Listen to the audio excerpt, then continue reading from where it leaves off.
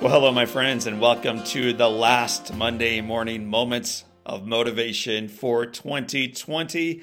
A year, you can use any word you want to describe this one, but a year certainly that none of us will ever forget. My name is John O'Leary, and the quote that I'd like to begin this episode with is this: "The grass is always greener on the side you water."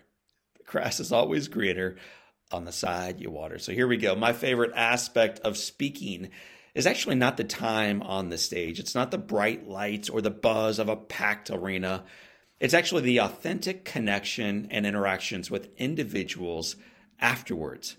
What I miss most in the 300 days or so since my last normal live presentation is hugging new friends. It's signing their books. It's hearing their stories.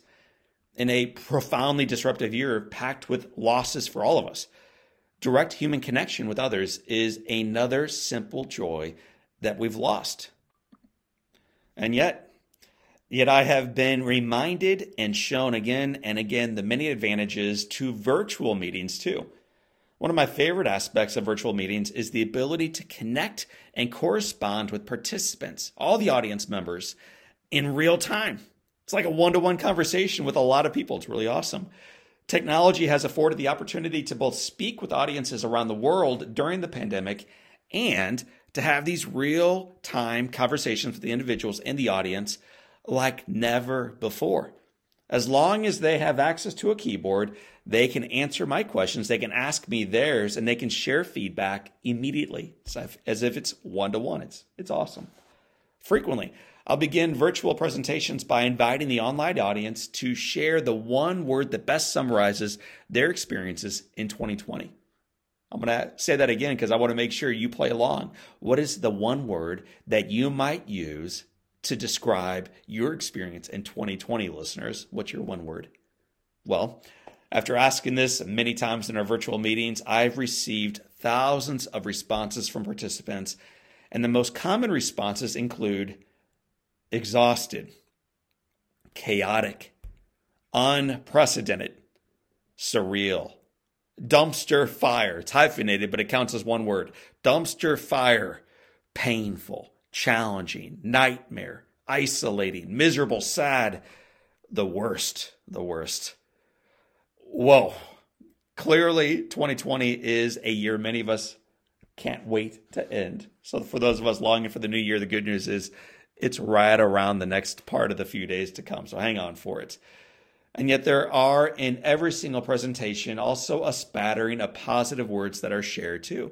Words like family, faith, togetherness, unity, reset, pivot, opportunity, life. Maybe some of us need to use that word. Life, creativity, gratitude, hope, and joy.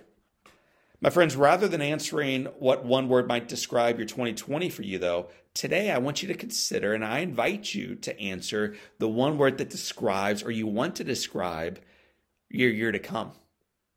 This was an exercise that Dabo Swinney and his coaching staff guided their team to consider as they embarked on a new year. The coach for the Clemson Tigers, the previous year had been packed with disappointments, with injuries, and with letdowns. Coach acknowledged that the things had been difficult looking back, but he wanted to unify his team. He wanted to galvanize their will and ensure their success looking forward. What one word would take a group of 105 unique young men and transform them into a solidified, unified team that could go 15-0, steamroll the competition, and win a national championship? Was it fight, or outwork, or destroy? Or maybe, man, this is going to work for the football fans among us, kill. Just kill them. No, those weren't the words. The word was seemingly more genteel, but undoubtedly more transformative. The word that they chose and the word that ultimately led to a national championship. You ready for it? You may want to write it down. Joy. Joy. Joy often gets confused with happy. Happy, though, is fleeting.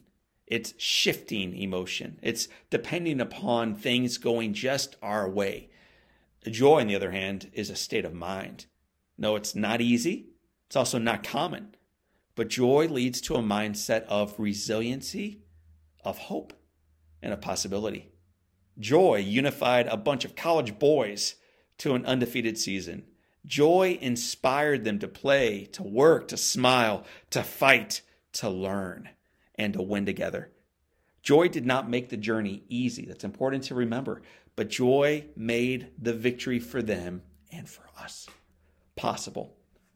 My friends, as you pivot away from 2020 and as you turn the page on whatever word you might have used to describe that year, I am confident that the decision to pursue joy will elevate your game in 2021.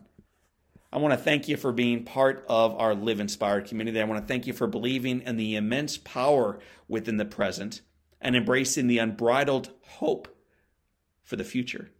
And I want to thank you for believing that in spite of significant challenges and massive divisiveness, that the foundation remains firm, that we are far better together, and that our best days do indeed remain ahead.